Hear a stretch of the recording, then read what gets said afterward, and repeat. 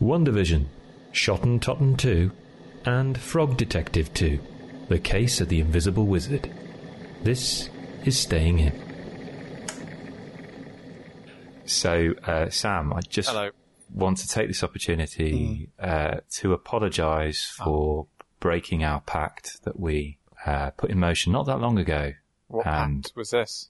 Sam and I did that thing that men in their 30s do, where they recommend each other internet providers and get vouchers for doing so. Yes.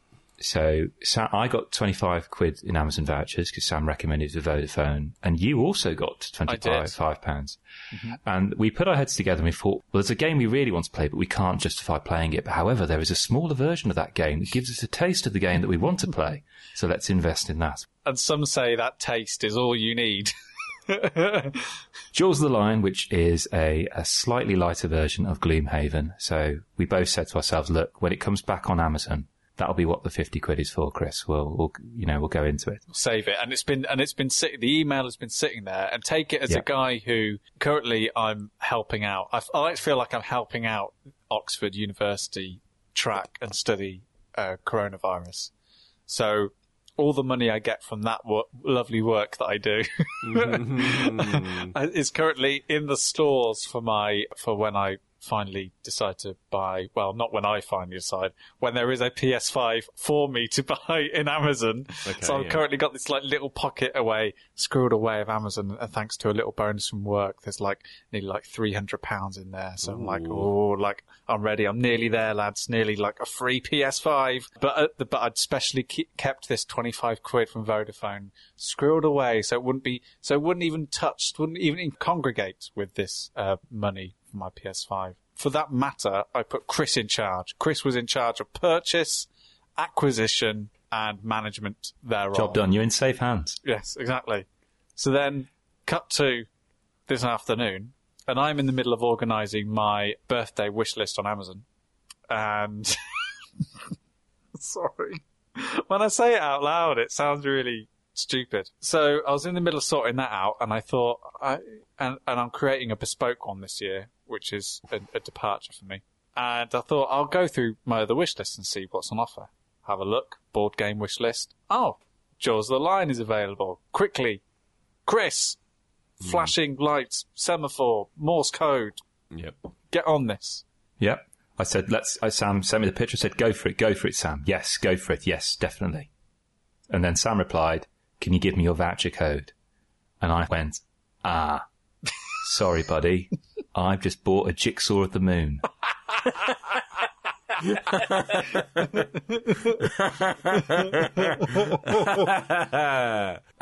then I had to send him a little bank transfer. Yes, the reason why and listeners at home, I actually ran recording this on my armchair because my kitchen table for the last 36 hours is basically been taken over by what I thought was going to be quite a small, ample-sized jigsaw. Yeah. It's massive. Yeah.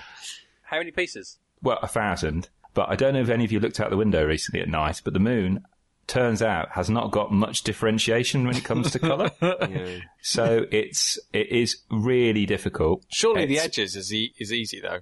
I know, but once you've done that, once you've got over that buzz, it's quite tricky after that. Although it is really addictive. I mean, I think it's becoming more addictive than anything else, game-wise. I haven't played Ghost of Tsushima for days. It's just this Jigsaw. I don't know whether it's just time away from a screen or whether it's just the kind of novelty of, I can't remember the last time I did a Jigsaw, but it's just been really, really, really nice. It's really relaxing. Zen. Oh my gosh, incredibly relaxing. Would you say it was peaceful? Definitely. Do you think you've been floating in a sea of tranquility? Took you quite a few kind of questions to get to that point there, Pete. Yeah. That wasn't an easy route, slow was burn, it? Yeah, but Dan, think about how many attempts it took to get to the moon. Yeah. True. Yeah.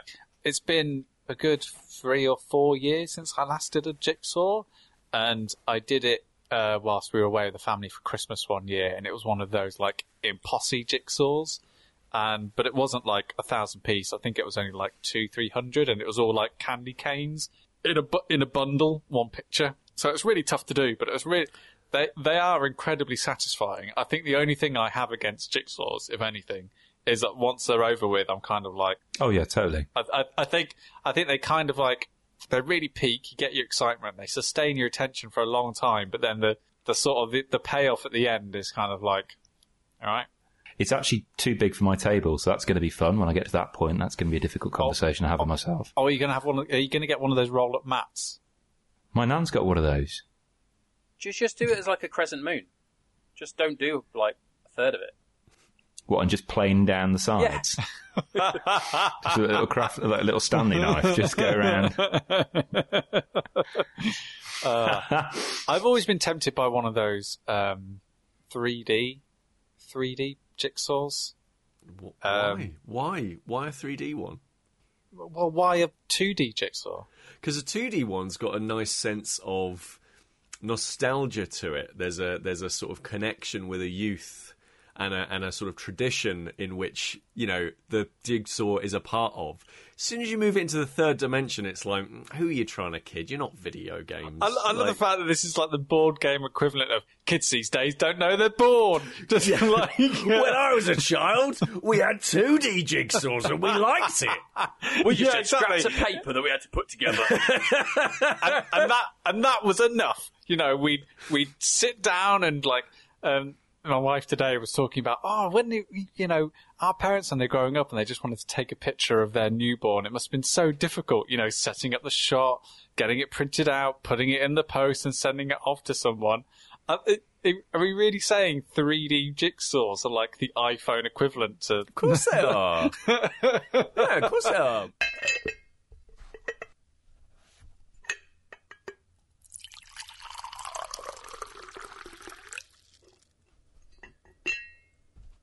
I found out the other day that I've been playing a game wrong for several years, and like only just realised it in the last couple of days.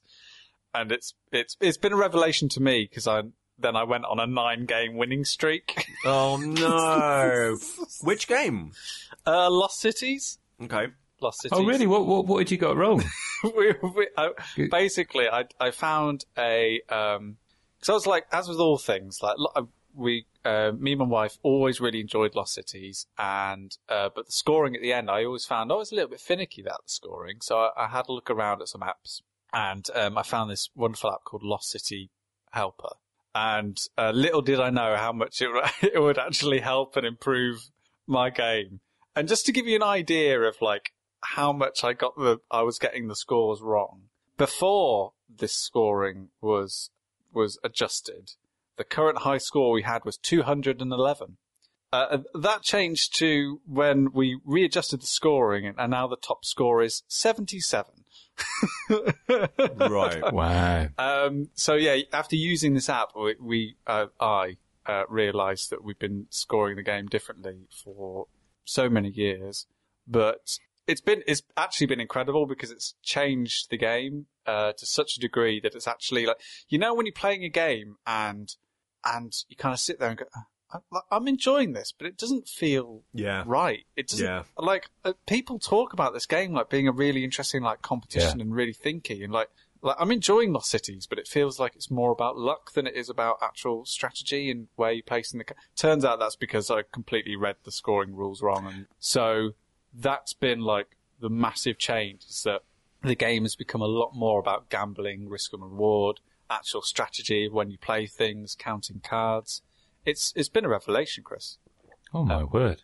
Yeah. Gosh. Makes you wonder if there are games that I know there are games out there that I've been playing wrong. Definitely. Most recently, Takenoko. Root. I still don't think I've got the rules of Root down. No.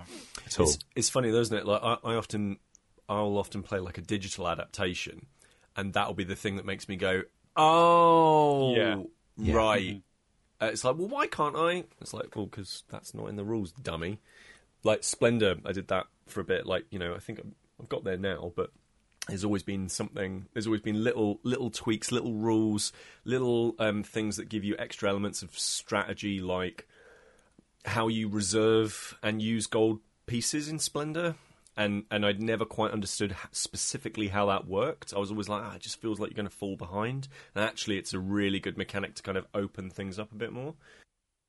But it's really interesting, isn't it, that how much like when you play a well-designed game, how much like a bad rules reading does give you that feeling of something's not right here. Like that doesn't feel like it should be this case. And I always find that really interesting. Like, you know, when you're playing a game, it's like, let me just have a look at, like, something just doesn't feel like, something never felt right with Lost Cities, but now it's really clicked. And especially with this new version that we got, it's got like a 6th expedition as well, which like extends the game out, which we were brave enough to pull out the other day, because we've just about managed to start finding a bit more time to play games together. It was always my intention that, like, when Hugo came along, I knew that, like, he would eat into our time playing games, but I was always very kind of persistent in trying to at least keep it there in some way and, like, develop the habit of finding time to play games. So, like, I was very keen of, like, managing expectations in a way of, like, especially in the early, like, few months of putting games down that I know that we could either step away and leave and then come back to, or be pretty happy to, like, oh, we've done this for 10 minutes, Hugo's up and crying, let's go and deal with him, we'll come back to this later, or forget that, we'll play a game another time. And, like, I think that's really helped in, like, developing a nice rhythm now where we're like really finding the time to play now and getting a lot of stuff to the table. And also it's meant that we tend to, like, incorporate Hugo in play now as well. Like, buying some playing card stands is the best investment I've made in, like, the last 6 or 7 months. So now, like, when we're playing Lost Cities or Mandala or something like that, we can just have the cards all in little stands in front of us, so we've got both hands free to, like, hold Hugo, which is great because then we can, like, involve him in what we're doing. Parenting tip, right? The exit games from Cosmos are the perfect games to play with a little child because you can give them the stuff you want to ruin and destroy. We were playing Exit with Hugo over New Year's, and, like, we would just get any card we knew we didn't need anymore, we just gave it to him, and he was just, like, putting it in his mouth, ripping it up, chewing. It was great. So we do have to be a little bit careful with what he can grab at a distance. But yeah, so we've been playing a ton of Lost Cities, and we've been playing Schotten, Totten 2. The sequel to sequel or sister game, as the designer Rainer Knizia likes to call it, to the game that is in my top 5 of all time, Schotten Totten, which is, like, it's a strange game. It's been around for, like, 20 years in some shape or form. Like, he originally put it in, like, a magazine, the rules, and you could just play it with a pack of cards, and then it was, like, picked up by publishers, and, like, you may know it as Battle Line, which GMT published, and then someone made Battle Line Medieval, which is like a homebrew version of Battle Line but with better art. And then Yellow came out with Schotten Totten, which is, like, the game is set in Scotland. And then recently, this most recent version, Schotten Totten 2, which I think is the first, like, game that I played which is like a direct sequel to a board game. I can't think of any others. What about Forbidden Island, Forbidden Desert? Oh, yeah. And I guess Burgle Brothers 2. Next month, fingers crossed. Next month, fingers crossed. But Schotten Totten 2 is really, it's a really, like, I thought it was just going to be almost like, because it comes in the same size box as Schotten Totten. And I really thought it was just going to be the same game, but with a few extra cards or some sort of expansion-esque kind of scenarios or something like that. But it's Rainer Knizia, who's the designer who also designed Lost Cities. It feels like he's looked at the game and kind of wanted to kind of move the design forward and think about how it really plays and what other sort of challenges that the original game brought. And basically what he's done is turned what was quite sort of like a head-to-head battler, which was Schotten Totten, into this asymmetrical game, which feels a lot more thematic to what I feel like the original was trying to aim for. Because Schotten Totten is a game where essentially it's trying to recreate a battle. which is why GMT called it Battle Line. And you have these like 9 different points on the table, and the idea is you're playing cards of a certain suit and a certain number, and whoever gets the better formation on either side of all of these battle points will then win that point. And the formations are all based around poker hands. So a flush beats a straight or whatever, or like, you know, a pair, 2 pair beats a pair of cards, all that kind of stuff. And that's how the game basically worked. And it was just a straight head-to-head, the same rules for both the players.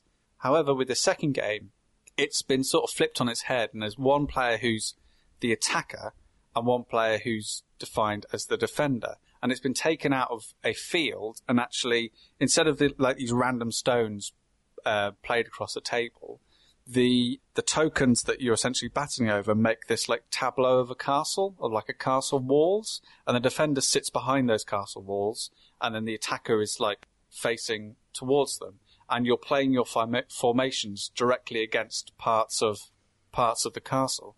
So it feels like a lot of a more thematic game. It feels like he's really looked at it and gone, how can I make this feel more like a battle, feel more like a 2-player confrontation? And the other thing which I think is a lot more refined from the original is that what held the original back, and what I feel like didn't strike with many people who I've introduced it to, is that everything was kind of like based on how well do you know poker hands, how well can you count cards, how well can you look at what's on the table and go, right, if the 6 of yellow is there, I know I can put this card here, and my opponent can't beat me in this formation. And I always felt like that was a major setback to the whole design of the game, because I enjoy that sort of deductive reasoning, counting cards, bluffing, and playing and those poker hands, but not everyone does. And even though I really always enjoyed Schotten Totten, it was always really difficult to find someone on my same wavelength in terms of mechanics to enjoy.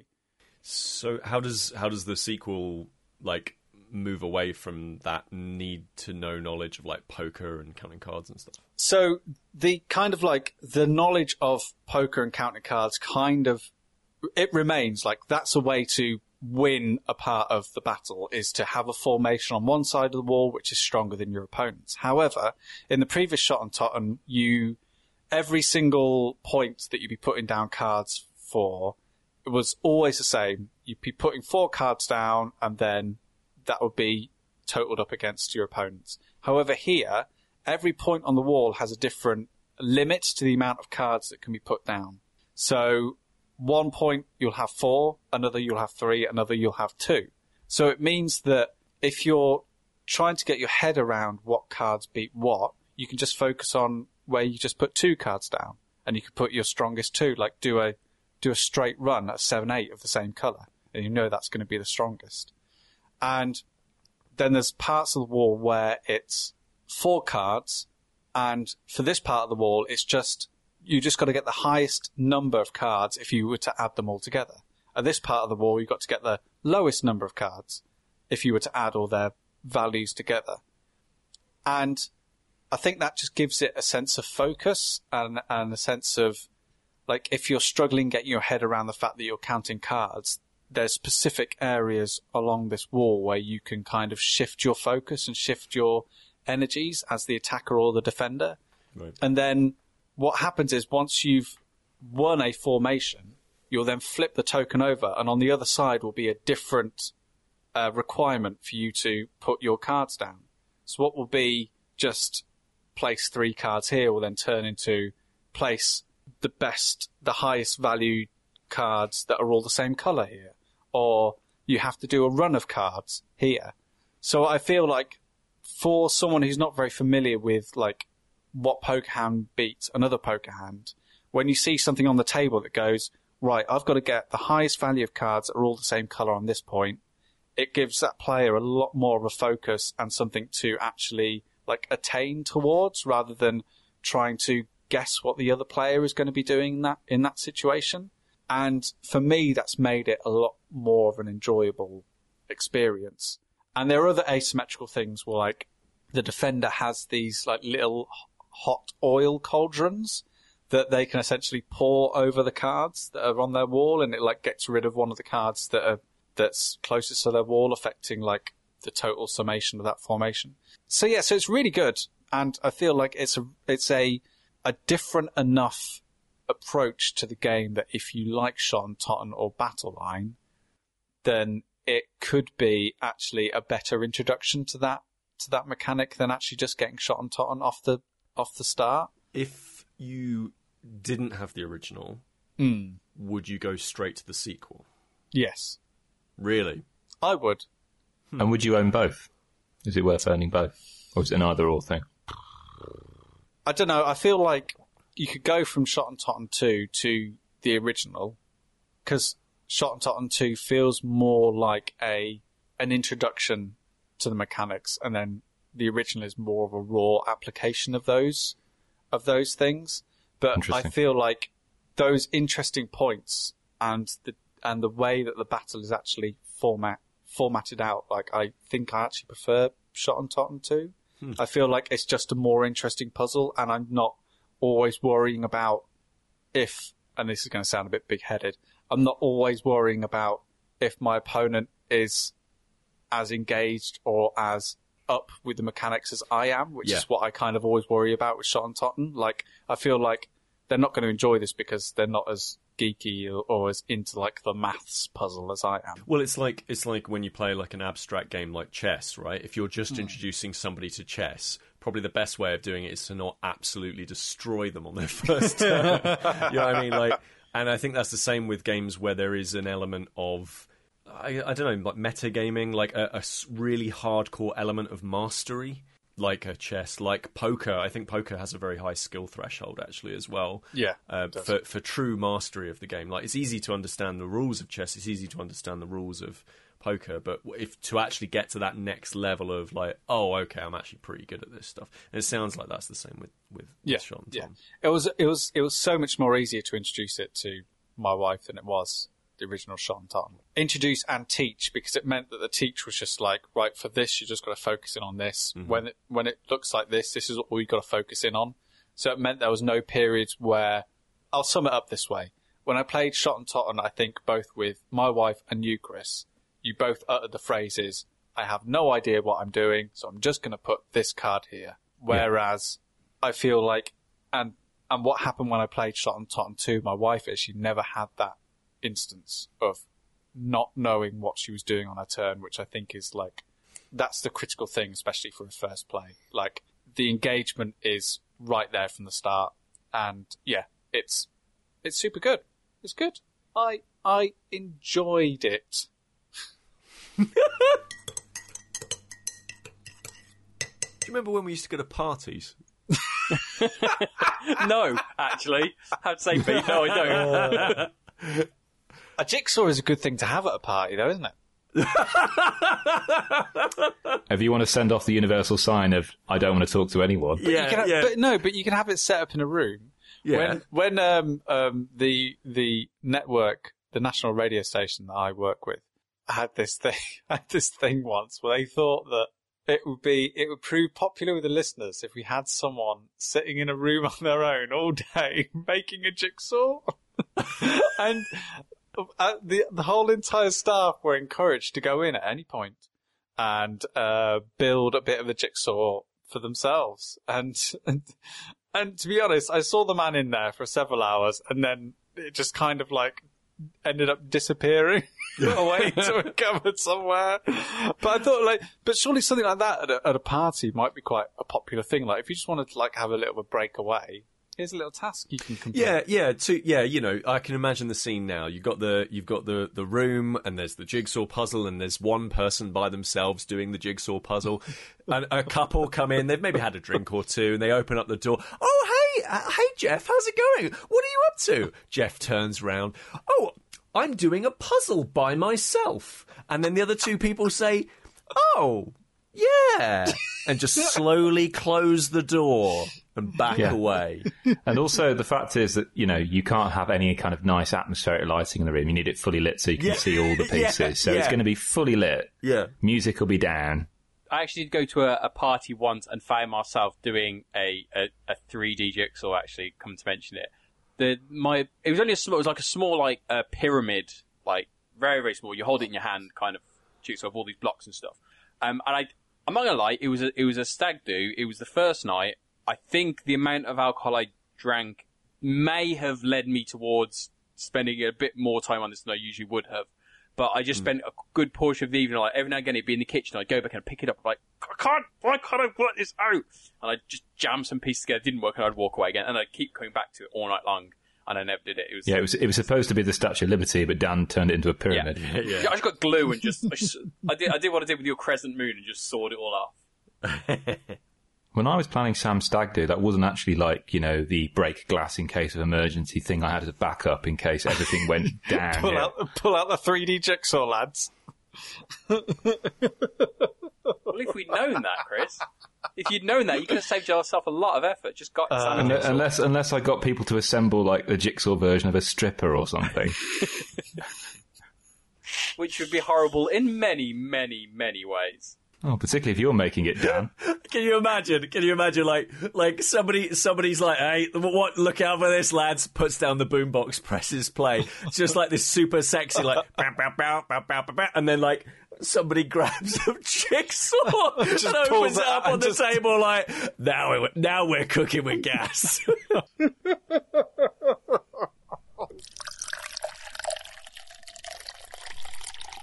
So I caught WandaVision last week on Disney Plus. What were they up to?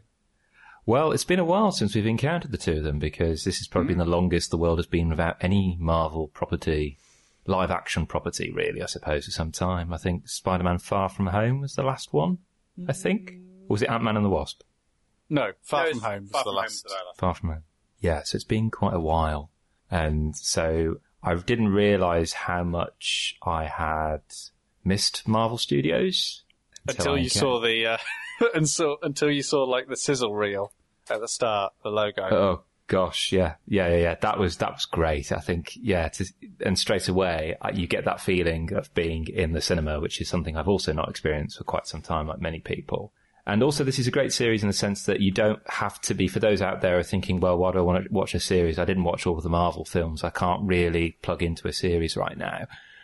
Kevin Feige, who's the kind of the Marvel guru and Marvel Studios guru and figurehead, has said that this series doesn't necessarily require you to have watched any Marvel before, but if you have done, there are lots of kind of hidden treats and Easter eggs. No, he genuinely says that. I disagree with that. I mean, I think you can watch it. You can watch anything without having seen it before. It's just whether you'd really get the benefit of it, because there are kind of layers of storytelling here that are quite interesting. And I think not having a lack of a pre-existing knowledge, it removes, say, some of the pathos of it. It doesn't feel there is much stakes attached to the narrative. So, WandaVision.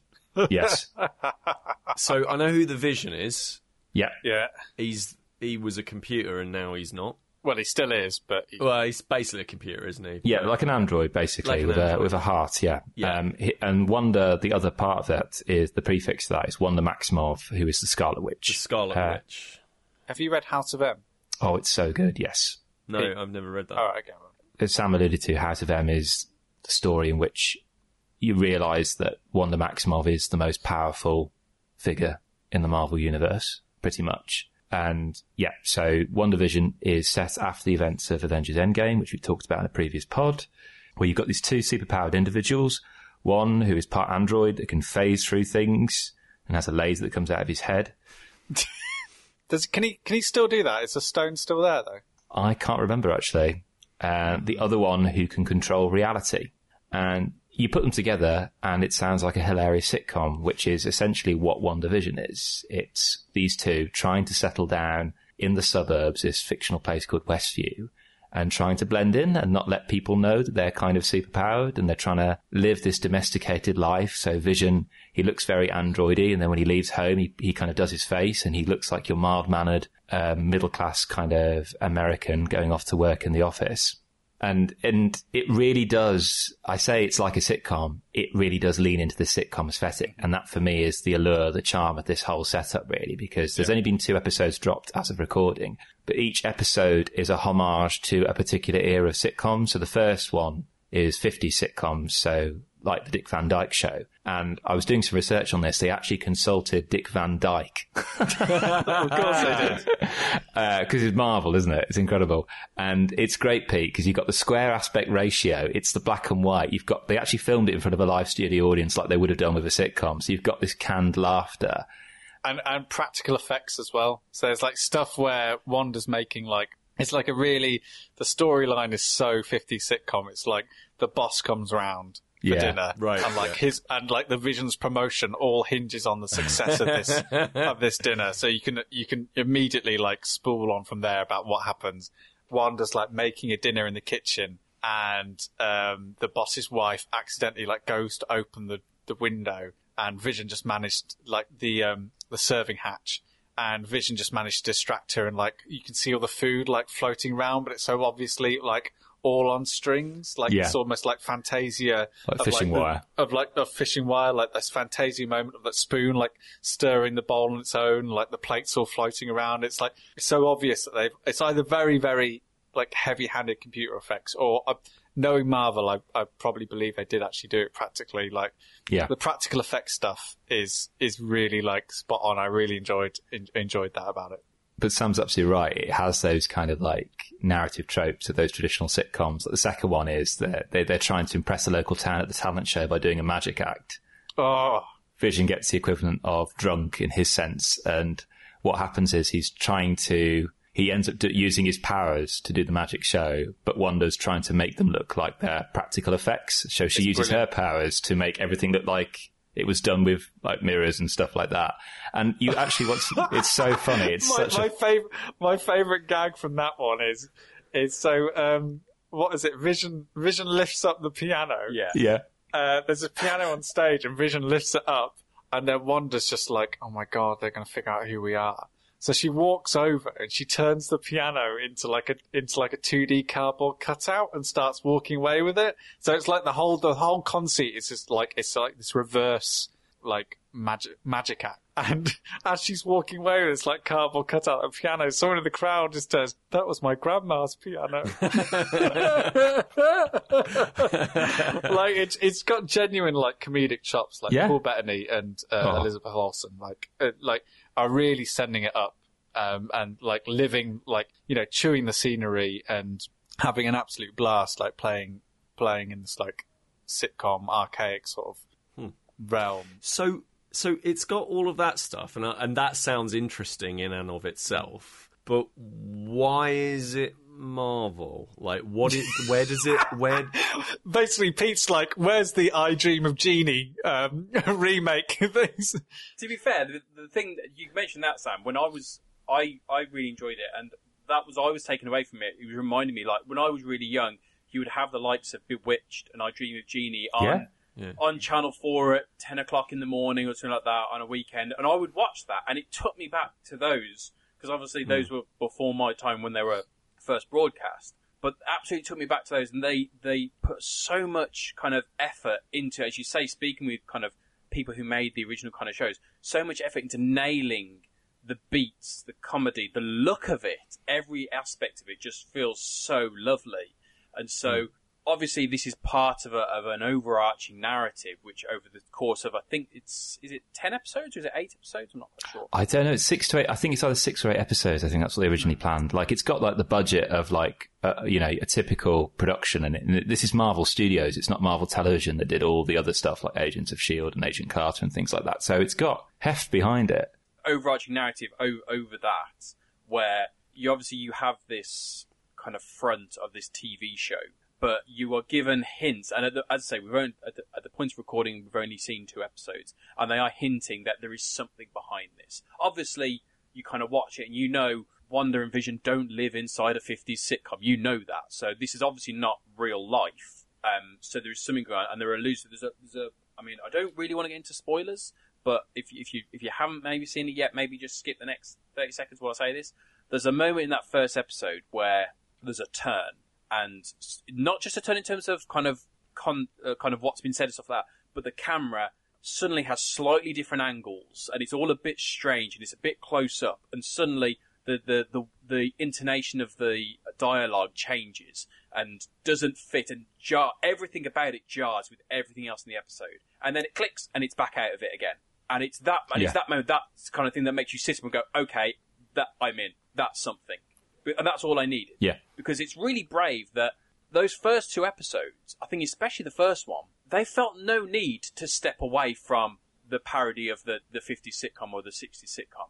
They don't kind of really step away from that. They say, you know what, we're going to give you a 30-minute sitcom, and we're going to play it out from start to finish as that. And I think that's really, really brave as a first episode, where you've got that hook in that, yes, most people who are watching it will have a pre-existing investment, so they're going to stick with it. And chances are they know roughly what's going on. So when they see these characters, they know it's not real. So it's not going to be like, I know I have seen some people kind of online who haven't taken to it and have wanted it to kind of get moving. Personally, I loved it. I love the fact that they really, really kind of played into that. And when you talk about kind of Kevin Feige saying that you don't need to watch it, I mean, technically, no. I think you'd lose quite a bit by not having a pre-existing knowledge, especially of that relationship, and especially what happened at the end of that relationship. By not knowing that, I mean, obviously we kind of, spoilers, this is going back to probably Infinity War now, because in Infinity War is where, spoilers,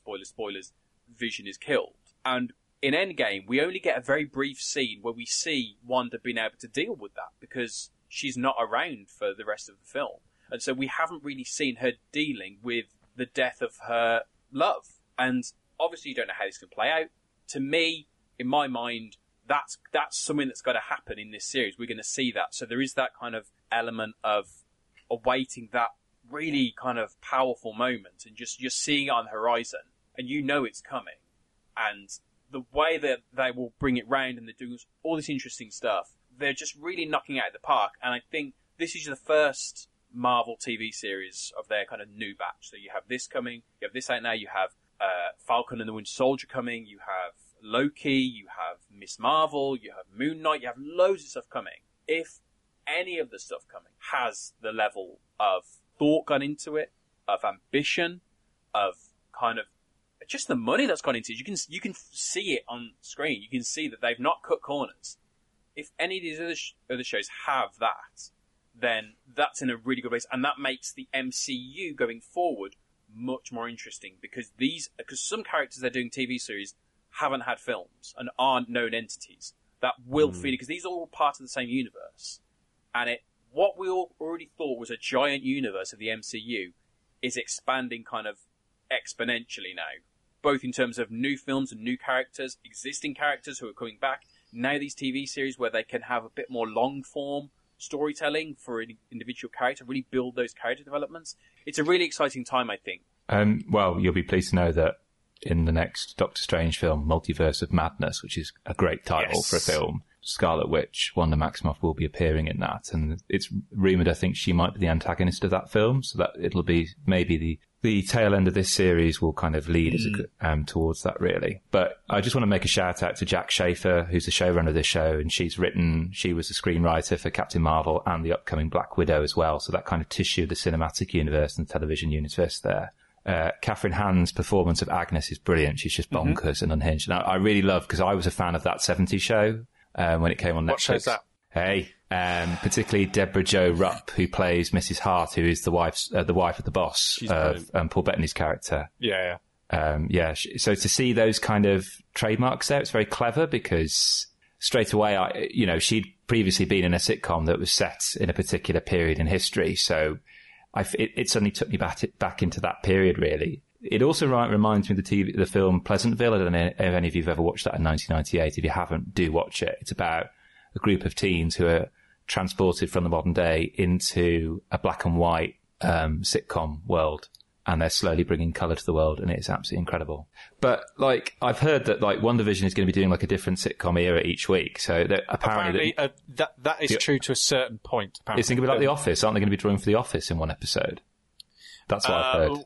Apparently, it is going to continue to go to stretch decade by decade up to a point, and then it's going to stop. Yeah. So for me, that's going to be the crunch point. It's like I'm really enjoying this development of the style and the form, but it's all about that handbrake turn. It's all about that gear change. Really, it's the boy's own key change, stepping up off the stools moment of how they get from point A to point B. That's going to be the real masterpiece of the form. Like if they can. It's always like the great thing about this show is that it's demonstrating that superheroes can be more than battling the big bad and saving the world and defeating 100,000 aliens. Like they're characters, they're human, they're real, they're people. people. It's not just big beams up into the sky.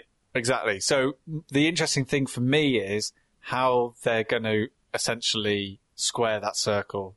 Like how they're eventually going to bring Wanda and Vision back into that world that they're currently apart from, which is going to be a testament of the show as a whole. I was wondering, could you imagine if WandaVision was set in the UK and it was UK sitcoms?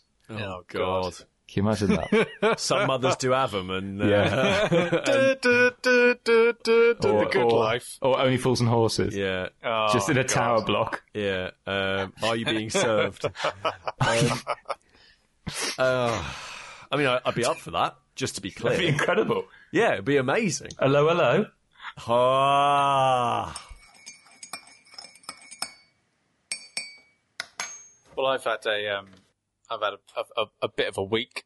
A bit of a week, I tell you, a bit of a week. My number one thing I never like to engage with in conversation is what, everyone? What's the one thing that, if you came up to me at a party, right, and started engaging me in conversation about what subject, what would you've all known me, Chris known me the longest, but you've all known me enough. What's the one thing where I'd be like, I'm really not, I'm too polite to say, please stop talking. But what's the one subject where I'm just like, I have no interest in this subject whatsoever? Jigsaws. Well, that's made Chris's editing job a bit more difficult. A subject for me. WandaVision, I don't know. Let's just do the whole hog now. Yeah. Sean Tontu. A subject that you don't want to talk about at a party. I was round at my neighbour's house, and this is pre the times, and there was a guy there, and he started, and for whatever reason, he thought that I would be interested in talking about the subject, so he started telling me about all of the things that he loved about these things, and I had no interest whatsoever, but he just kept on talking, and I was too polite to say, I have no interest in talking about these things. Can we talk about something else, maybe? Cars. It's got to be cars, Sam, hasn't it? Bicycles. I want to hear bicycles. Yeah, actually, cars is a good shape. Chris is correct. Cars is just... But you drive a car, Sam. Yeah, I know, but I don't need to know about why the Audi A4's 2.8 litre engine delivers more torque per second than the Audi. Are you not interested in that? I could not. A car for me gets me from A to B economically, cheaply, and at a reasonable speed, but never exceeding the national speed limit. Yeah. So when my car broke the other day, I was like, this is sending me down a horrible, painful series of conversations with people about things that I don't understand. Tell us how your car broke, Sam. So my car developed a very unique and interesting fault. My wife went out and she said, "Oh, the lights are on in the car." I was like, "Oh, that's weird. I must have forgotten to turn them off. Whatever." Easily done. So easily done. And so she got in, sort of started, and I could hear her starting up the car, turning it off, starting the car, turning it off. I thought, "Oh, that's a bit weird." Maybe she's because lights have been on for a while. The minimal thing I know about cars is there's a battery, which is important for some reason. And so maybe she's letting the engine turn over to put a bit more energy back into the battery if the lights have been on for a while. Yeah, sure. And then she drove away. And I was like, that's weird. Especially considering she just said she was going to take our son out for a walk. And then about 30 seconds later, I heard this sound, right?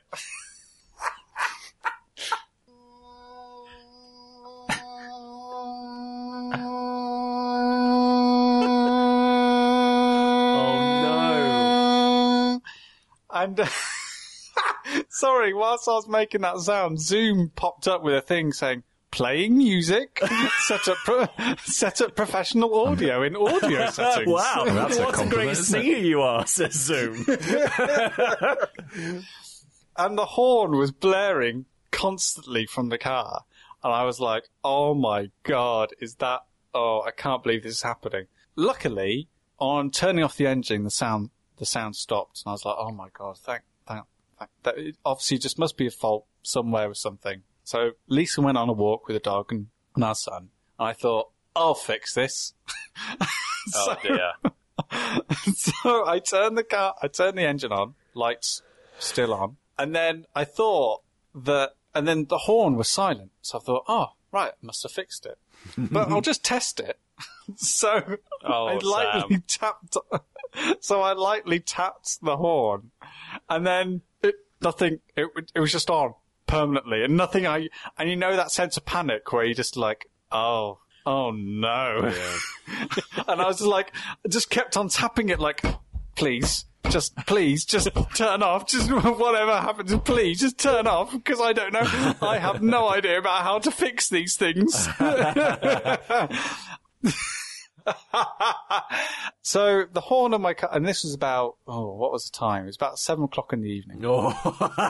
And my horn was sitting on my driveway, blaring constantly. Yeah. And I was just like, when I'm not usually someone to panic, but you know how for some reason when there's a considerably loud noise, it makes it very, very difficult to just go, right, just breathe, calm, let's think through this problem rationally. Yeah. And to make the situation even worse, so the first thing I did was just I called my wife and just said, just keep walking. And she was like, and if you get lost, just follow the sound. Yeah, she was like, is that sound you? And I went, yeah. So then, luckily enough, the one thing I do know about is policies. So I've got a policy with our breakdown recovery provider that they can do home repairs. So called them out in the interim, tried to Google and solve the issue myself. But to cut a long story short, it was and I do apologise to everyone about this, because obviously we're going through a difficult time, but my horn was blaring in the most obvious and blatant breaking of COVID protocols that I've seen since this started. Both my neighbours on either side just converged towards me to help me out with this situation, and most of them were conversations of, you just need to take the fuse out. I was like, I have no idea that there were fuses or electrics involved. And it's like, just uncouple the battery. And and it's like, have you not got any spanners? And they may as well have been talking about flux capacitors and all that stuff. And obviously at this point, the horn is blaring. Oh, my word! My neighbour, bless him, he's such a sweet man, but during the time the horn was blaring, he was explaining how loud the horn is and how dangerous it is to be exposed to that sound for any prolonged period of time.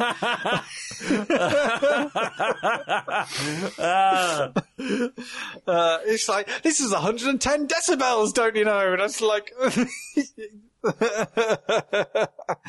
But then, luckily, my parents-in-law were sort of subcontracted to provide immediate assistance, and they sent to me screenshots of the manual for our car, told me where the fuse was, pulled out the fuse, and silence, peace, joy. Disconnected the lights.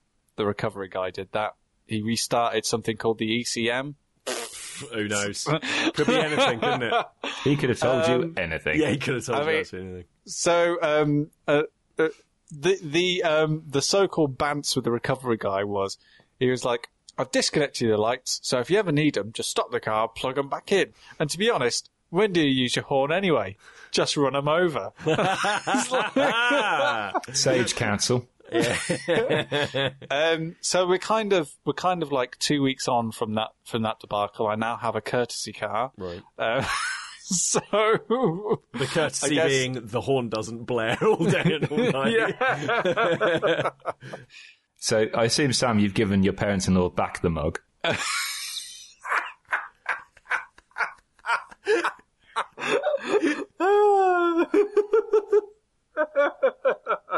So, speaking of neighbours, I've been woken up the last week or so at 7 a.m. every morning by my neighbour shouting.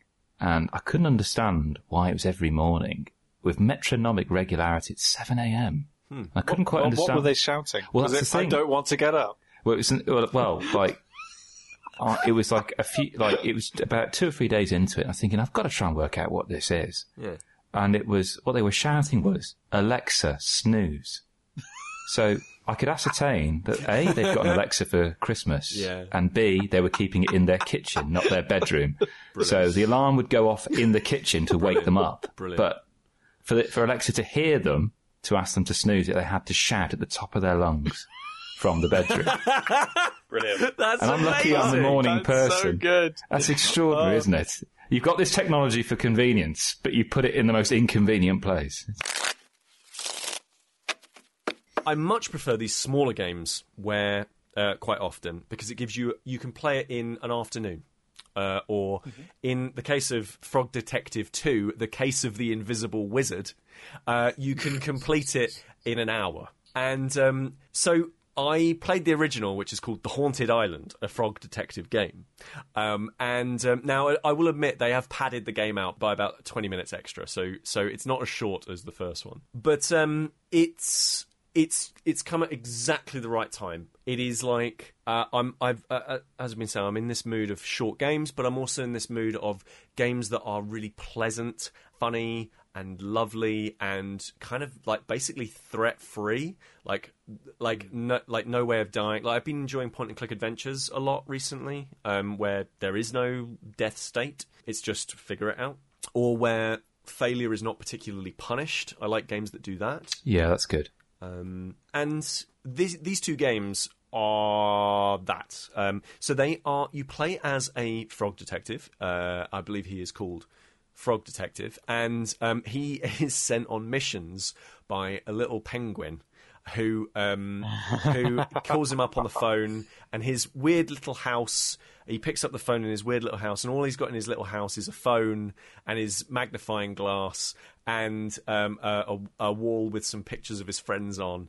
And it's very, very cute. So I want to be very clear. This game could be for kids, for Fortnite kiddies, though they wouldn't play it. It could be for kids. Like, it is very, it's like very suitable for everyone, but it's definitely suitable for adults, because it is this very sweet, very flat colour, simple adventure story game where you are moving around this environment in first person as this frog, using the little magnifying glass whenever you want. You never need to use the magnifying glass in any puzzle ever, and you can always see plenty clearly enough. It's literally just a button where you can look at things in closer detail. It does nothing. It's great. Just fun little silly things like that. You have characters that you speak to who are quite strange, but always very pleasant to you. Like there's never any feeling of like real animosity or anything like that.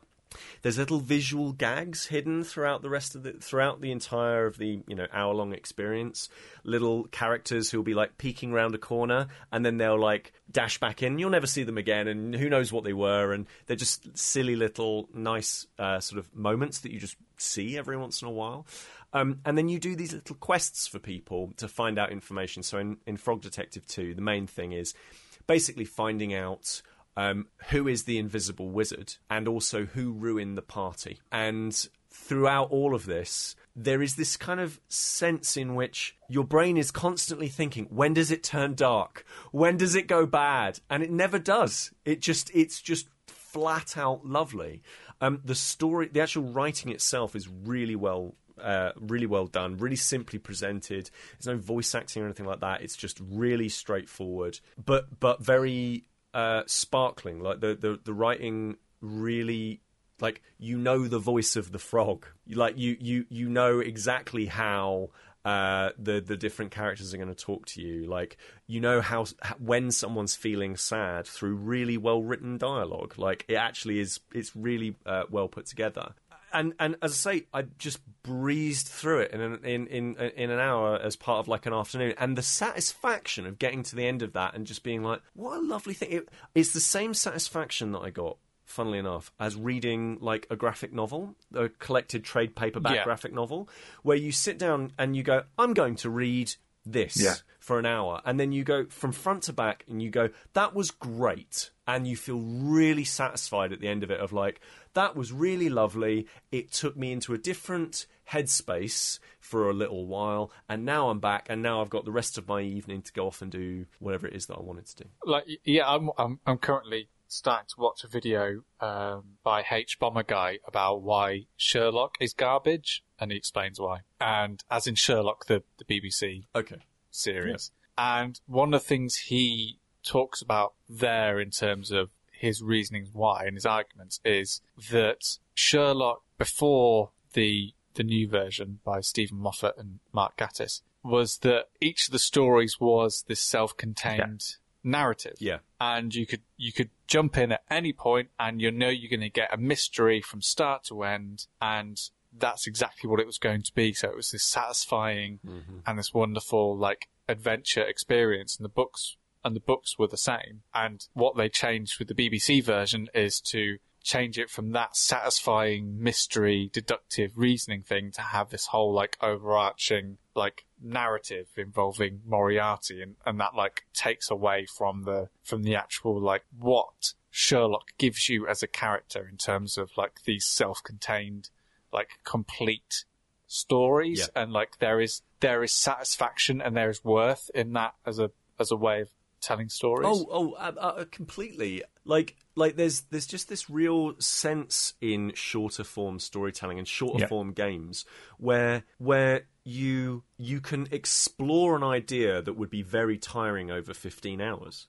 The thing I always go back to when I think about games is like the arcades, and so the reason that arcade ports, for example, tended not to do particularly well post PlayStation 1 era, where games were getting longer and more complex and more story focused, the reason that those arcade ports didn't really continue to keep the imagination of people is that like they're actually kind of one trick, right? Like if you're going to go and play Space Invaders, you don't really want to play Space Invaders for 50 hours in a row. It's so the same thing, right? Whereas when you go into an arcade and you put in a credit, you get the exact amount of time that the game designer thought you were going to get with Space Invaders. Like, I think that's slightly different though, because that's like sunk cost fallacy, though, isn't it? Because with an arcade machine in a game, it's kind of, well, I've put this amount of money into it, so I'm going to get this out of it. Well, I don't think that's necessarily the case. I mean, like if you look at something like Time Crisis, right? Like that game takes 40 minutes to complete in the arcades, something like that. Time Crisis 2. Yeah, that is not a game that you would want to take to the same length of an Assassin's Creed, right? Like 80 hours of light gun shooter is not actually, and it sounds ludicrous when you say it out loud, right? But it's the same with other different forms of genres of games. Like there's plenty of point and click adventures that I've just been like, why would I want to do this for 25 hours? Whereas I look at something like, obviously I've talked about Siberia before, but like, you know, those games are about 5 hours long each. Perfect. And like Frog Detective is silly and cute and lovely, and for an hour it absolutely does not outstay its welcome. It makes you, if anything, you get to the end of it and you're like, oh, I can't wait for the next one. And they tease the third one, by the way. Amazing. Like a James Bond. Frog Detective will return. It is exactly that. Yeah, it's perfect. It's perfect. And like, but you get to the end of it and you don't feel it's outstayed its welcome. You really feel like you've had a different experience, and something that that you wouldn't get in something that was much more, you know, quote unquote, worthy. Like, you know, like a much bigger kind of a game. And the other cool thing about it is obviously these smaller games, especially this one, they're cheap. Like, they're like, I think of them as like sweets. You buy a couple and you scoff them down and it's great. Like, well, it's less than a pint, isn't it? Both. Right. Right, like... Both these games on and Steam. Pete, two things. Firstly, can I ask what are you playing this on? So I'm playing this on PC. And you do not need a decent rig. You don't need a decent rig so much to the point that when you boot up a Unity engine game, I don't know if you've ever had this, and it will give you different graphics settings that you can have, like low, good, best, all this sort of stuff. They just renamed all of the graphics settings to like really cute things, like just super over the top names. Like they know, like because it's so flat in terms of color and quite simple in terms of geometry, it's not really that much saving you're ever going to get. If you can run any Unity game, you can probably run this. And again, like for an hour, it's fine for a laptop, right? Your laptop's not going to suddenly turn into the center of the sun because you've been playing it for 3 hours. No. That was Staying In with Daniel Frost, Sam Turner, Peter Willington and myself, Chris Darby. Huge thanks to Coiled Spring Games for kindly sending us a copy of Schotten, Totten 2, a game that is just as enjoyable to play as it is to say. That will be a welcome addition to our Board Game Geek profile. Just some housekeeping. Our entire back catalogue of episodes is available from your usual podcast provider. If you're stuck as to where to listen to us, then visit stayinginpodcast.com, which will direct you to all the different places you can catch us, including Spotify, Stitcher, and YouTube. If you want to ask us anything, as long as it's not car-related, stayinginpodcast@gmail.com is how to do it. Or alternatively, reach out to us via social media @stayinginpod, has you covered there. You'll be pleased to know that since completing the recording, I've finally finished my Moon jigsaw. It was worth it, although I'm happy for it to be another few years or so before I tackle another one of these things. Bye-bye.